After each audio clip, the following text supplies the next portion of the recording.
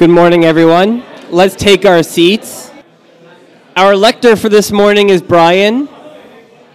For 1 Daniel, verse 17 through 21. As for these four youths, God gave them learning and skill in all literature and wisdom, and Daniel had understanding in all visions and dreams.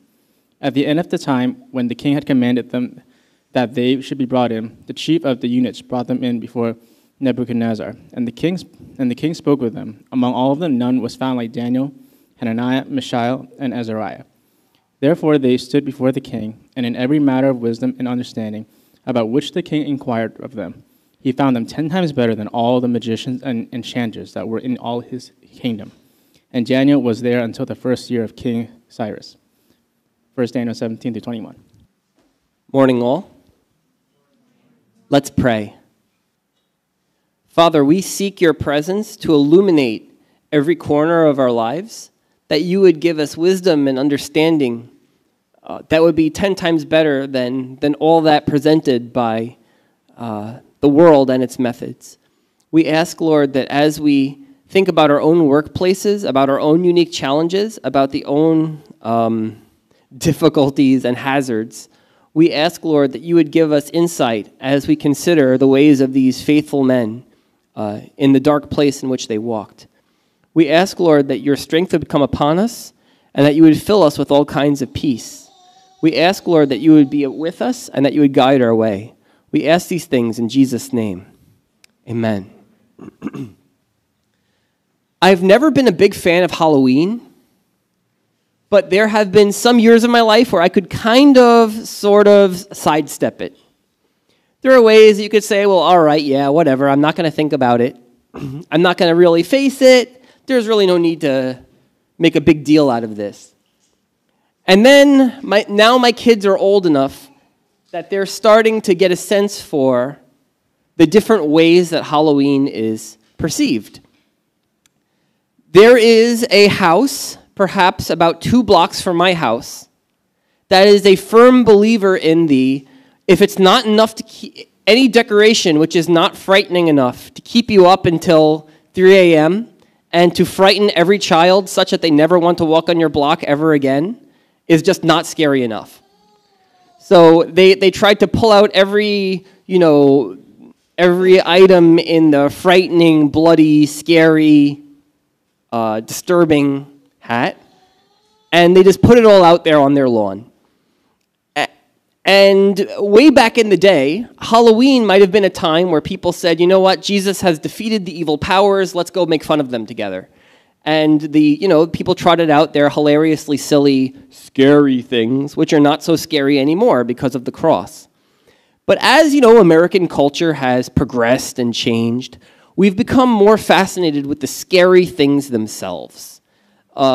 We've stepped into an era where there can be shows like American Horror Story, where there's incredible over-the-top gore, incredible over-the-top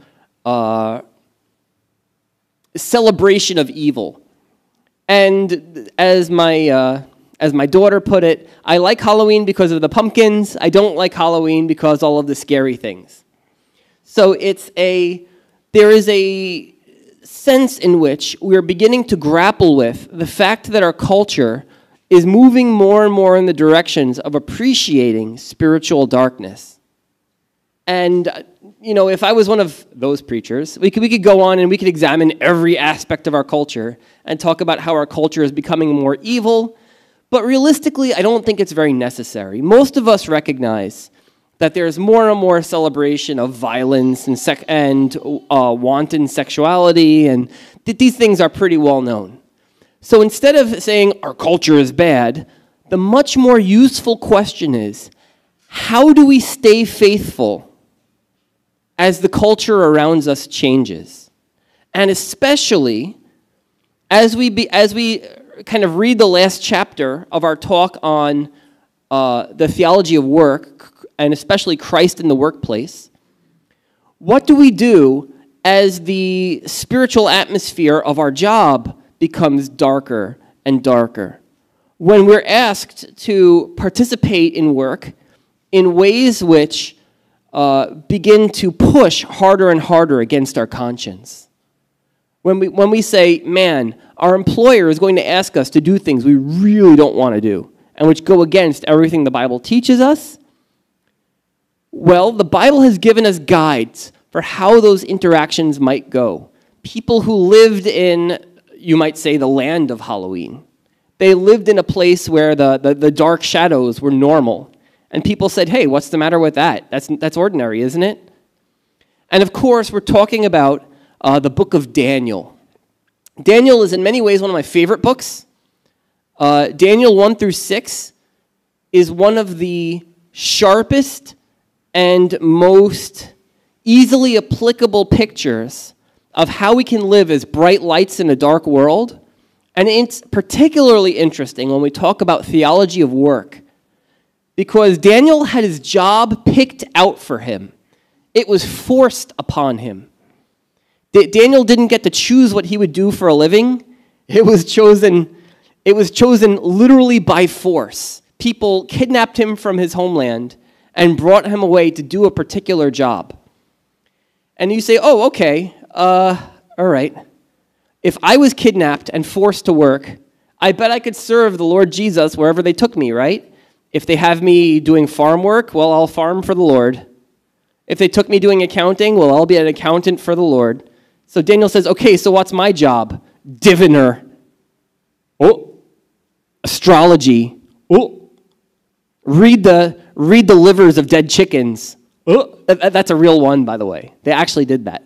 So there are mentions of that in the prophets and so on. King Nebuchadnezzar is just trying to decide what to do, so he consults the liver. You know, they would just take the liver out of a dead chicken, and they'd be like, what do those folds say? So being a diviner was not an easy job to find Jesus in, as you might guess. And as we look at today, how Daniel and his three friends did it, it goes a lot to tell us how we might find faithfulness in the workplace, especially as our workplaces become darker and darker. So if you have your Bibles, could you open up with me to Daniel 1?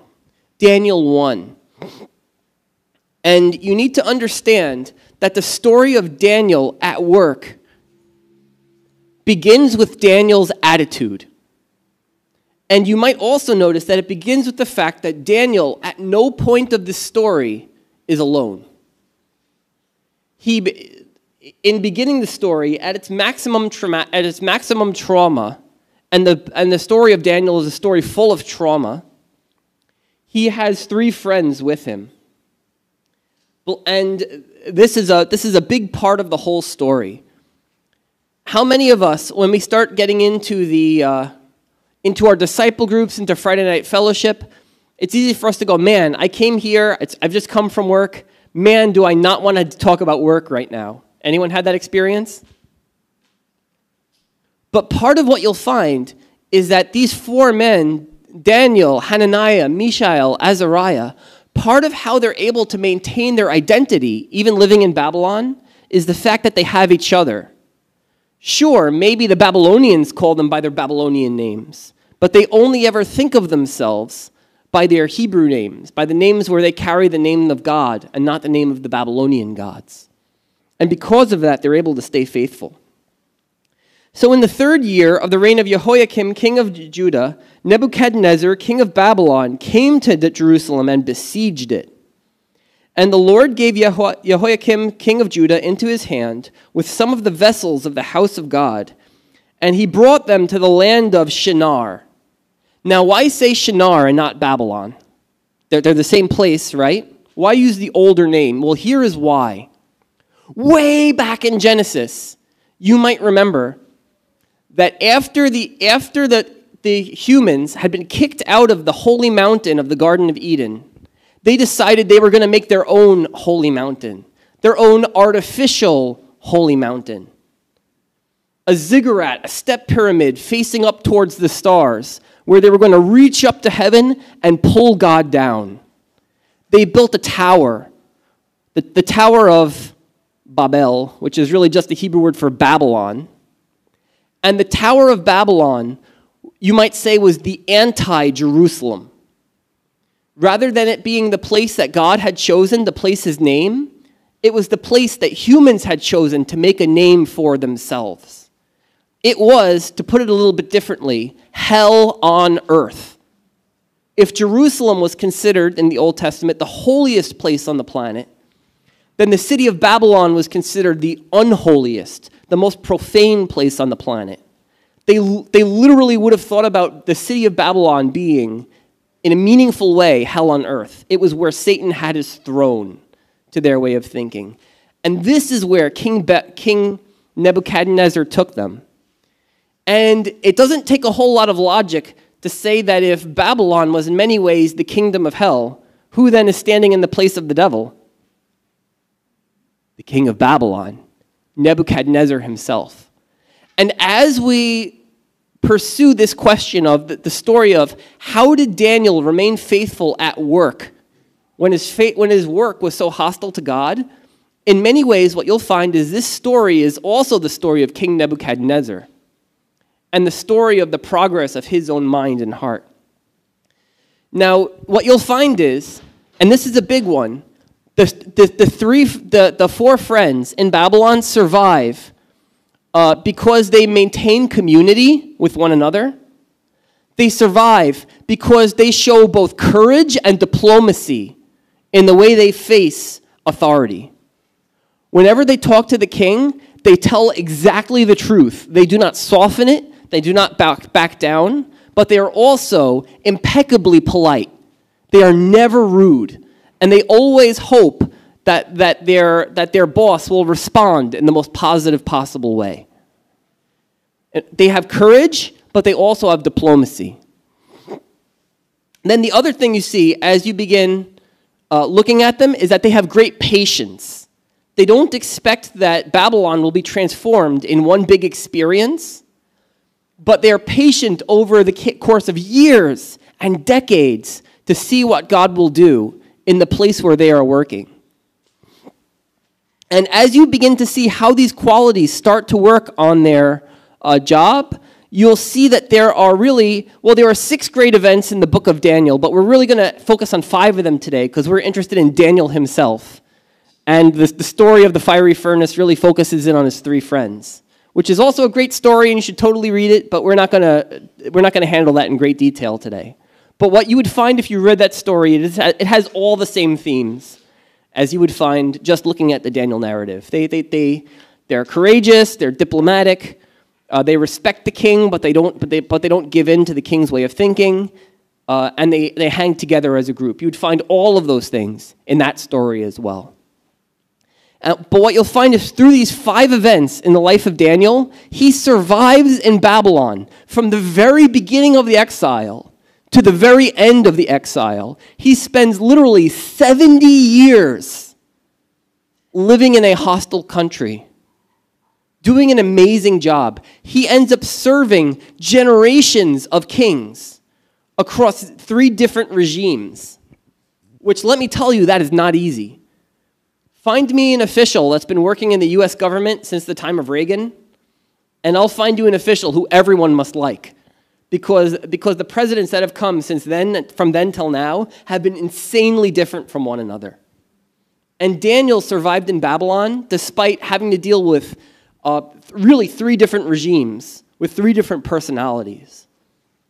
King Nebuchadnezzar, and then he has to deal with a party king, and then he has to deal with the much more serious Babylonians, Persians. And he succeeds in each of those places because the Lord was with him. And he knew the Lord was with him. And because of that, he was free to have courage and speak the truth as long as he did it with respect for authority.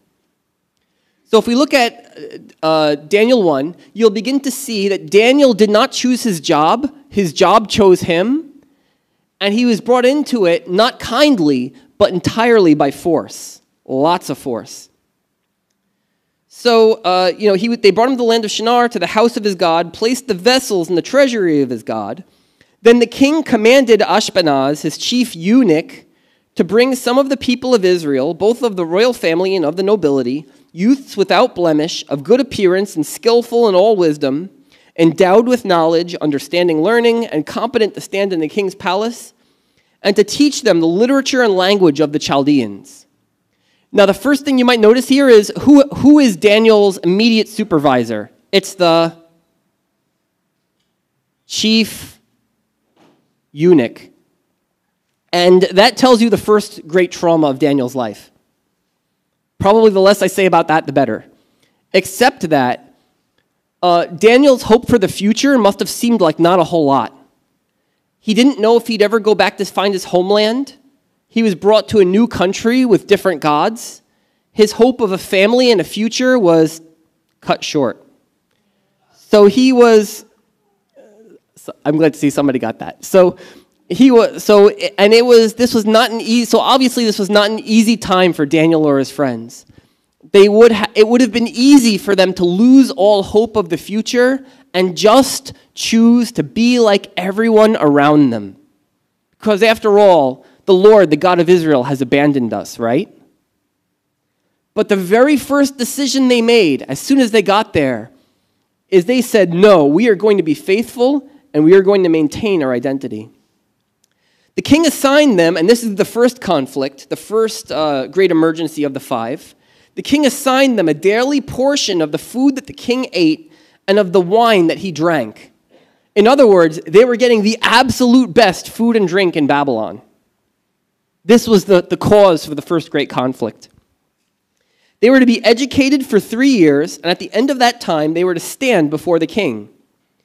Among these were Daniel, Hananiah, Mishael, and Azariah of the tribe of Judah. And the chief of the eunuchs gave them names. Daniel he called Belteshazzar, Hananiah he called Shadrach, Mishael he called Meshach, and Azariah he called Abednego.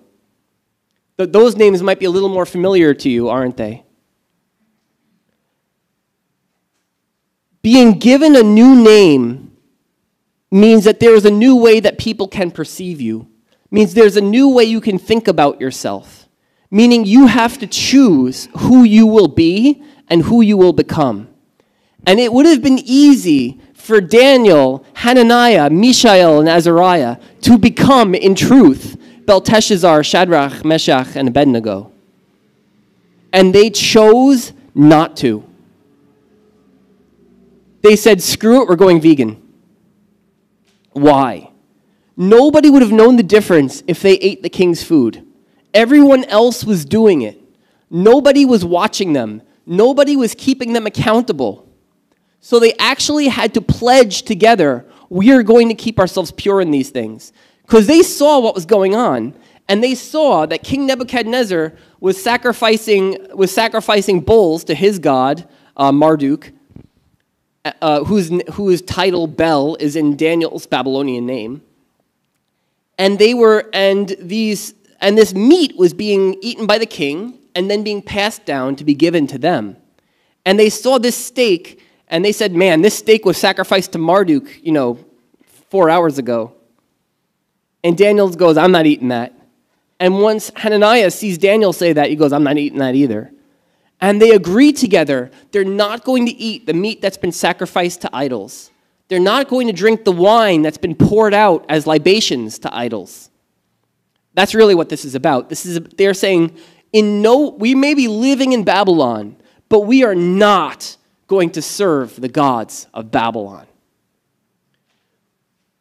When you go to an interview, and you interview for a job, one of those questions that you're just theoretically supposed to ask each time is you're supposed to say something like, tell me about the company culture. Let me know about the work culture. What's it like? And Daniel and his friends have decided that in the work culture of Babylon, they're going to be a counterculture. This is a dangerous thing that they are attempting here. They know they're going against the flow of what everyone is doing. And in doing this, they are probably going to be looked at a little bit sideways in the process. People are going to say to them, why are you doing this anyway? And don't you realize that this is harmful to company morale?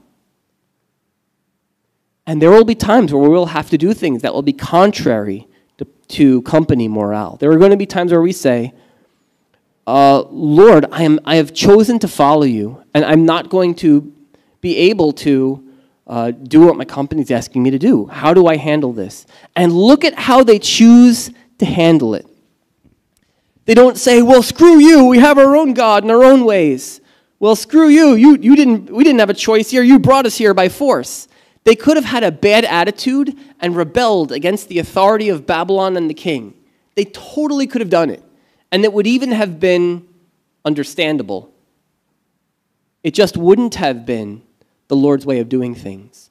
What they instead do is they propose a, what do you call it now?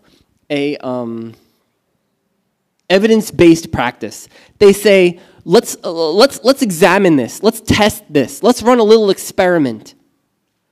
They say, we're going to do things. We would like permission to do things our way. We are not Babylonians. We are, in fact, distinct. We serve our own God, a God of heaven, a God who is very jealous and won't let us worship any other gods. So tell you what, allow us to skip the food that's been sacrificed, and we're actually going to eat only vegetables and drink only water. Some of you are like, how do I know that Babylon is hell on earth? Because I can eat only vegetables and drink only water there, right? And this is what they're compelled to do. So they resolved that they would not defile themselves with the king's food. So he asked them, and he received favor. But the chief of the eunuchs says to Daniel, I'm really afraid, because if I give in and I let you do this, the king is going to see that you're like wasting away, and he's going to take it out on me. So he said, let's do an experiment. Let's try this out for a few weeks, and at the end of those few weeks, check us out and examine us and see if we're falling short of any of the other young men in the king's service. So they examine them at the end of the time, and they find out that they're healthier, they're better looking, they've suddenly gotten super ripped, and nobody can tell why because there's no protein in their diet. And they realize that in the midst of them choosing to honor the Lord, that the Lord really has blessed them. And because they've made this first act of faithfulness, they've chosen against the evidence to remain pure, that the Lord himself has said, I will be with you and continue to bless you in the midst of Babylon. And this is no small thing. Because back in the ancient world, people associated spirits with territory. If you were in Israel, everyone knew the God of Israel had power there. But what if you were brought to a different land? Would your gods have power in a different land? Maybe they weren't so sure. They had the theology of it, but sometimes our theology and our feelings don't really match up, do they? But this first choice to live by faith for the four friends must have sealed their understanding of what it meant to serve the Lord in Babylon. They said, if the Lord can protect us eating just vegetables and drinking just water, then how much more will he protect us in all of the other crises that we must face? And almost right away, they will hit their second crisis. They have to go and see the king. And they're asked all the questions about divination. They're asked about what's coming in the future. They're asked about the motions of the celestial bodies. They're asked all sorts of, they're put through a comprehensive exam. And their wisdom is found to be in all things 10 times better than the knowledge and wisdom of the astrologers and enchanters of Babylon. And this is our great and primary challenge, which is to say, in the workplace, do we believe that remaining faithful, instead of saying, well, this is a sacrifice I'm making, if I choose to follow the Lord, I am choosing not to compete in the great rat race. If I follow the Lord, it means that I am giving up all of the shortcuts and all of the advantages that the people around me have. Does it mean, and a real element of fear comes into serving in the workplace, because we say, oh man, what happens if I spend all of my time cementing my place in my organization, and then just once I'm yelled at for using the wrong set of pronouns for one of my coworkers, and then man, I'm right back to square one. The question of how do I remain faithful can easily become for us a matter of fear. It's a matter of saying, if I trust God, I'm going to give up everything. But Daniel and his friends see that by maintaining their purity at work, they actually receive a competitive advantage rather than making a competitive sacrifice. And this is where faith really comes into, will I bring Jesus with me to work? The second great trial, and it's the one where we see Daniel at his most fearless and at his most diplomatic, is the matter of King Nebuchadnezzar's dream. Now, if we read the whole chapter, forget it. This would not be a short sermon. This would be, we'd be in the middle of a whole 3-hour workshop or something. So we're not going to read every part of every passage, but it's a really well-known story. King Nebuchadnezzar has a dream. The dream scares the living daylights out of him. And when the king of Babylon has a dream, he, of course, immediately calls on his diviners, the people who are skilled, who are wise, who are able to interpret dreams. But he recognizes this one is different. And he says, look, I'm not going to tell you guys what my dream is, because if I do, you're just going to consult your books, and you're going to give me a BS answer, stalling for time. And I know this is something real. I know this is something that's from the gods. Tell me my dream, and then tell me the interpretation. And he goes, and if you don't do this, I'm going to kill you all. And Daniel goes, huh? He starts to freak out. And he says, look, tell the king, I'll tell him, give me till tomorrow, and I will give him his answer. So Daniel sleeps on it, and in the night, God reveals to him King Nebuchadnezzar's dream and gives him the interpretation. Problem solved, right? Well, maybe not so much, because the actual content of what King Nebuchadnezzar dreamed, if Daniel explains it accurately, he is just as likely to get killed as he was if he didn't explain it at all. Because the vision is basically this. He said, I saw an enormous statue, and the head of it is gold. And then the rest of it is made of different other metals, and the top part represents King Nebuchadnezzar's kingdom, which is the best, but temporary. And one day you'll be replaced by other kingdoms which are not as good as yours. And then finally, the God of heaven will smash the whole statue and bring it down and set up his own kingdom, not made with hands, which will never fail or fade away. An eternal kingdom with an eternal king. In other words, he's saying, King Nebuchadnezzar, you're nice for now, but you're temporary. And the God of heaven will replace you, and he'll set up someone who's better. You will not live forever. Your heirs will not live forever. Your kingdom will eventually fall. And this obviously is not what King Nebuchadnezzar wants to hear. And for Daniel to share it, when he does share it, he says things like, "O king, live forever. Here is your dream." Here, and the way he shares it, he doesn't point and laugh, and he doesn't say, "Oh, ha, ha," just like how you took away just like how you took me out of Judah and carried me away, just like how you brought me out of the Jewish royal family, in the same way the Persians are going to get rid of your kids. Ha, ha, ha, ha. Daniel could be completely obnoxious about it.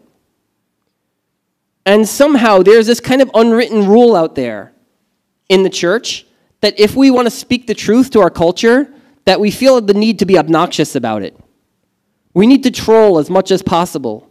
We need to fill all the YouTube comments with all of the most devastating critiques of wokishness that we possibly can. And in doing this, we are sort of missing the point. Because Daniel's point in speaking to the king is never just to speak condemnation. Speaking just condemnation is frankly kind of easy. To say, you know what, the God of heaven is going to bring you down. That's cheap. But what Daniel is trying to do is not just to bring the accurate word of God to King Nebuchadnezzar, but to show King Nebuchadnezzar that there is a way that he should respond to it. He's saying, look, King Nebuchadnezzar, please, see the truth of what God is telling you and humble yourself. Where you are is good. You've been given by God responsibility over the whole world and even the birds of the air and the animals of the field and things like that. But if you can't recognize that it's God who gave it to you, then you're going to miss out, and you will simply fall and learn nothing. And King Nebuchadnezzar honors him and raises him up and gives him a place of authority, and he acknowledges that what Daniel shared is true, but he misses the point. And this is where patience comes in. Because if we were to say, look, I'm going to be faithful, I'm going to do the right thing, I'm going to make sure that I have personal integrity in the way that I handle my job, I'm going to do the right thing, not just when people are watching me, but also when they're not watching me. I'm going to save my social media time for my home time. And when I'm at work, I'm going to be actually working. If we live this way, it's easy to say, hey, I will be personally successful, but we might not reach the point where we're seeing a larger scale change. In our hearts, we may still be in the Lord's temple, but outside, we're still in Babylon. Daniel is in Babylon for 70 years, and we have 5 stories, basically, about his life. We don't see him constantly lobbying the king, saying, have you thrown away Marduk yet? You're still worshiping Marduk, aren't you? When are you going to change your name? You have Nabu in your name. And Nabu is a false god. And Daniel isn't preaching every day, but what Daniel is doing is remaining faithful, and he's counting on God to give him the right chance at the right time. So much of how we bring Christ into our workplace is by refusing to change ourselves and then being patient to see how God will work to change those who are around us. And this is what Daniel and his 3 friends ultimately do. And as they see God work, they respond to what God is doing in a way that brings transformation to those who are around them. So for a while, things are okay. But what will end up happening is the king does not get the point. He's like, all right, this answered my dream. At least I'm okay for now. But then he builds a giant statue, exactly like the giant statue in his dream. But where the giant statue in his dream had a head of gold that represented his kingdom, he builds the entire statue of gold. In other words, he gives the god of his dream the finger. He says, you think that I'm going to be replaced, huh? Fat chance. And in building a whole statue of gold and forcing all the people to worship it, he's saying, no, I am the king, I am God, I will last forever. Don't say that I'm going to fall and be replaced by somebody else. And the Lord says to him, okay, buddy. So, of course, there's the famous incident of the fiery furnace, which is a great story, but not one which we're reading today. And it leads directly into King Nebuchadnezzar's second dream. And in his second dream, Daniel has a second message to deliver, which is even nastier than the first. And we would be tempted to think that he might cut short some of the meaning that God intended to give out. How many of you guys have ever had to give a hard word to somebody? You had to really confront them and say, yo, man, what you're doing is messed up. Gotta change. If it doesn't change, bad things will happen. It's not a fun thing to do. And the nicer you are as a person, the harder it is to do. Like really confronting someone, especially someone that has authority over you, takes some serious, those things that Daniel didn't have. So as he gets into doing it, King Nebuchadnezzar says, man, I had this second dream. And in the dream, I saw this great tree, and the tree covered the whole earth, and an angel cut it down and said, he used the phrase watcher, which is very Babylonian, but he means an angel. And this angel said, bind up the stump and leave it for the proper time. And at the proper time, we'll deal with this again. And Daniel recognizes what the dream means, and it says his face turned pale, as if he was afraid, because judgment was being pronounced against King Nebuchadnezzar. And this, to me, is one of the most striking parts of Daniel's whole life. Why did his face turn pale in explaining the dream? And he actually calls out and he says, "O King Nebuchadnezzar, I wish this dream applied to your enemies instead of you." Daniel, super polite, super diplomatic. We could learn a thing or two from him about how to address people who are outside the church. He speaks the truth, but he does it in a way that is intentionally non-offensive. As much as it depends on him, he wants the message itself to be the problem and not the messenger. Not only that, Daniel genuinely hoped that King Nebuchadnezzar would repent. He genuinely hoped that King Nebuchadnezzar would be able to continue to stand, that he would grow and become better instead of declining and becoming more evil. So for him, this message was like saying, "You're running out of time, buddy," and he knew it. And King Nebuchadnezzar, of course, the dream comes true. And King Nebuchadnezzar is brought low. His sanity is taken from him. His reason disappears. And he's led out into the field to live like a wild animal for 7 years, I believe.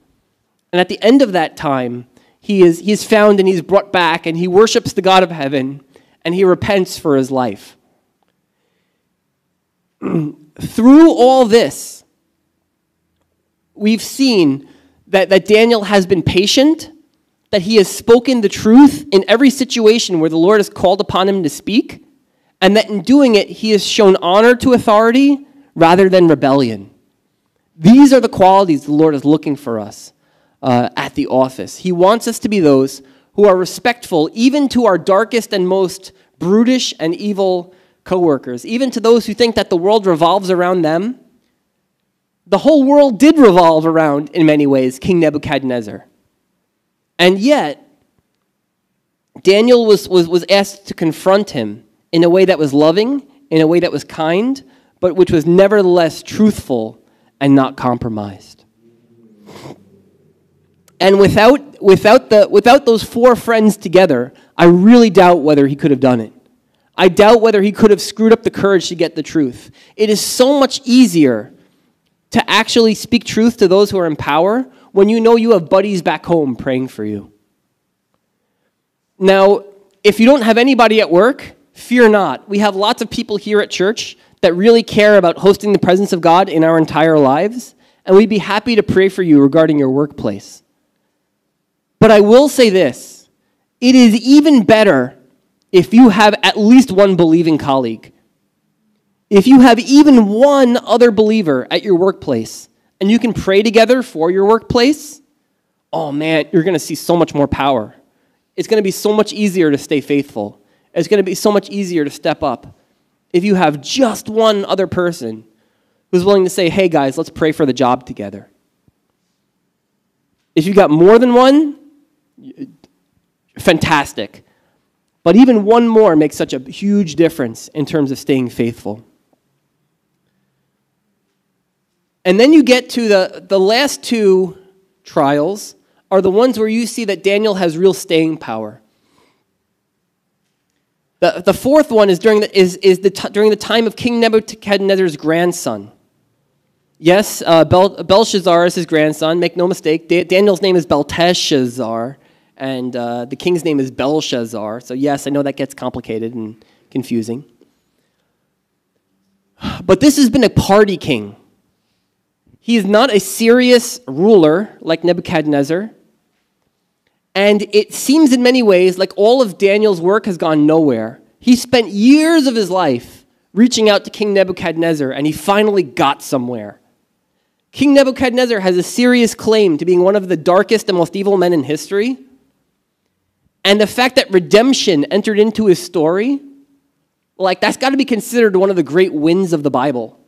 If I get to heaven one day, and, my life expires, and one of the folks who comes out to greet me is King Nebuchadnezzar II of Babylon, I'll be like, "What? You really made it?" And I'll be like, "Yeah, I know, right? I really made it." And we'll, party together, and we'll chest bump, and, it'll be exciting times. But can you imagine having a big win like that? And then just, a couple years later, his grandson is just as bad? You're like, oh, man, what was it all for anyway? Patience, patience, and more patience. And not only is this king a party king, King Belshazzar, he parties using the sacred things of God. He takes the cups from the temple and the plates from the temple, the things that his grandfather Nebuchadnezzar brought from the temple in Jerusalem, and he uses them to pour out wine to the gods of stone and metal and wood. He blasphemes in a pretty intense way. And the writing appears on the wall. You know, you hear people say, I can see the writing on the wall. Yeah, they saw the writing on the wall. The fingers of a human hand appeared and started writing on the wall, extra freaky, perhaps very Halloween appropriate. And they pronounced judgment against the king of Babylon. They basically said, your days are numbered. The the Persians are going to come and kill you and take your kingdom. And Daniel is called in, actually, by the queen mother to come and solve the problem. And he's offered great rewards if he can answer the problem. Now, what motivation does he have to do it? What reason does he have to let them know what the word of the Lord is at all? Because after all, who feels loyalty to a company that's about to be taken over by another company? You're like, dude, we're about to be bought out. I'm probably going to be downsized as soon as this merger goes through. The odds of my still working here in a year are really slim. Why should I do anything for you? Right?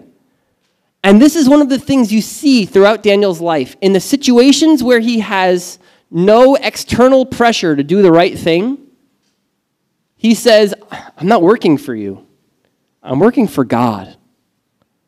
And if I get no other benefit out of this other than obeying God, that's benefit enough for me. And he reads him the writing on the wall, and King Belshazzar honors him, dresses him in purple, makes him the third highest ruler in the kingdom.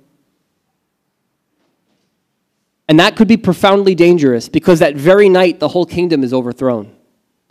The whole time that Daniel has been interpreting the message, the Persians have been crawling up into the city through the sewers, and they kill King Belshazzar, they end his dynasty, and you would think they would kill Daniel.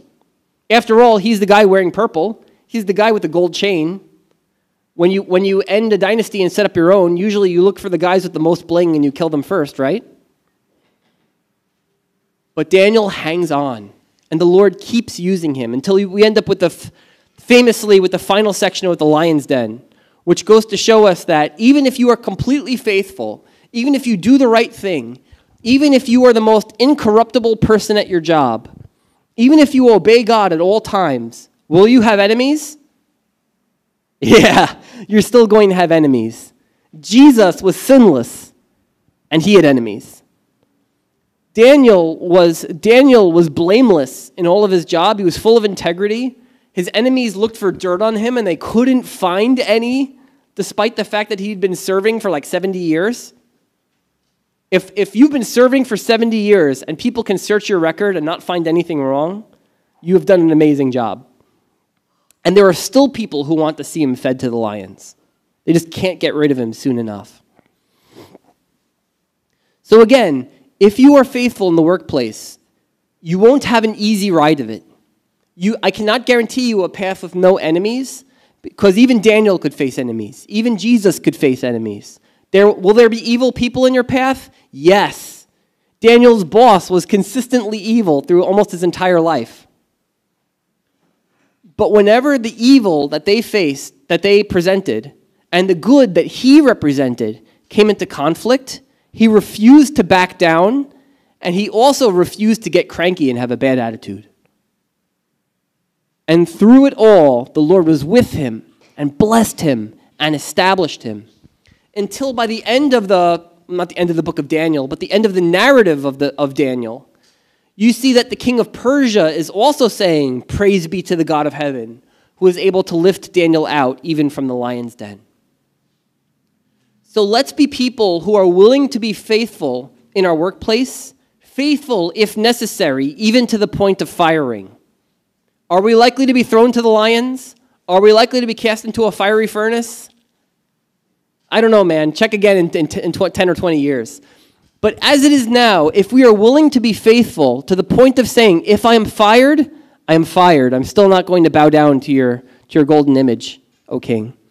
If we are willing to say, I'm going to be pure and I will not contaminate myself with the standard issue problems of our company's culture, if we're willing to stand up for the Lord and for his ways in this hostile environment in which we live, then we are going to see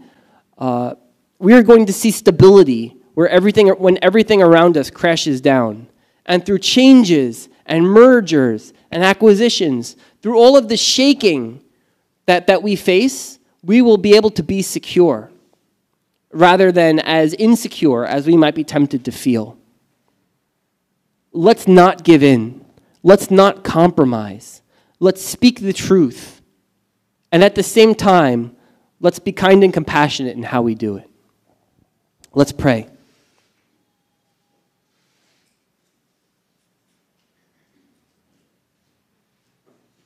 Father, we love the way that you gave us the book of Daniel and the message that you spoke in it. But Lord, it's so hard for us to live up to that standard. How difficult it is to be as faithful and to have as much integrity as the four friends. And we ask, Lord, that you would help us to support one another. That just as the four friends did, we would be able to pray for each other and hold each other up. That during our times of testing, that we would all stand firm because we all stand together in you, our Savior. So, Lord, would you help us during the times where we're tempted to eat their meat and drink their wine? The times that we're tempted to give in and simply do things the company way so we don't rock the boat. And Father, the next time it comes up, I ask that your Holy Spirit would remind us of this message and say, this is exactly that situation. Would you help us, Lord, and be with us? We ask these things in Jesus' name. Amen. When Daniel and his friends refused to eat the king's meat and drink the king's wine, it's because they knew that he or she who eats with the God is friends with the God. We become like them. We know them. We love them.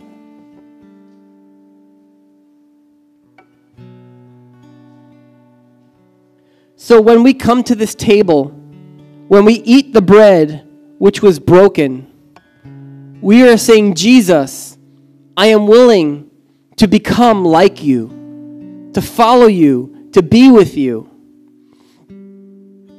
to stand as you did before my accusers and not open my mouth.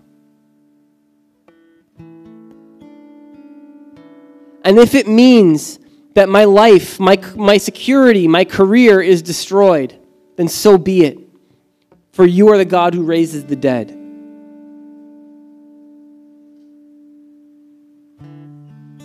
And when we drink this cup, we drink it together with Jesus. We say, Jesus, you looked not only to live your own life in goodness and security and perfection, but you chose to save the lives of those around you. You chose to seek the cleansing of all mankind, even those who sent you to the cross.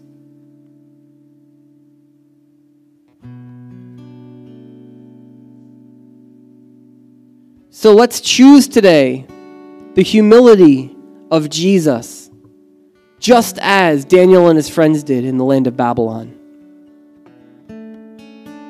And when we go to work tomorrow, whether our workplace is clean and holy and pure, or whether it's defiled, we know that we can serve the Lord in all circumstances because he has already shown us the way. If you're willing to say yes to this attitude, if you're willing to say no to compromising the truth, if you're willing to say no to speaking the truth with a nasty, rebellious attitude.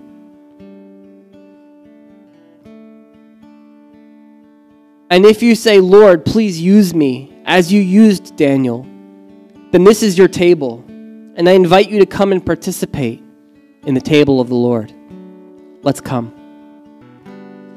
In preparation for this week, in preparation for facing trials, in preparation for facing all the false gods of the nation in which we are, the gods of money and sex and power. Let's choose now to stand together. Let's be for one another what the four friends were, standing together to worship together the one God who created heaven and earth.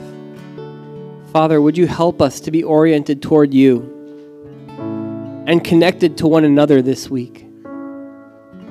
That during the times we feel isolated and alone, whether we're in a cubicle or whether we're having to deal with people with needs and problems and concerns, whenever at work we would feel like you are far away, Lord, we ask that you yourself would come near and that your hand would be upon our shoulder and that we would feel you close. And during the times we're doing wrong would be so easy, where having a bad attitude would be so simple. We ask, Lord, that we would be able to look to you, to remember that your eye is upon us, and to know, Lord, that you care about the results, and that we would follow. And Lord, though our job may be as dark and as low as Babylon,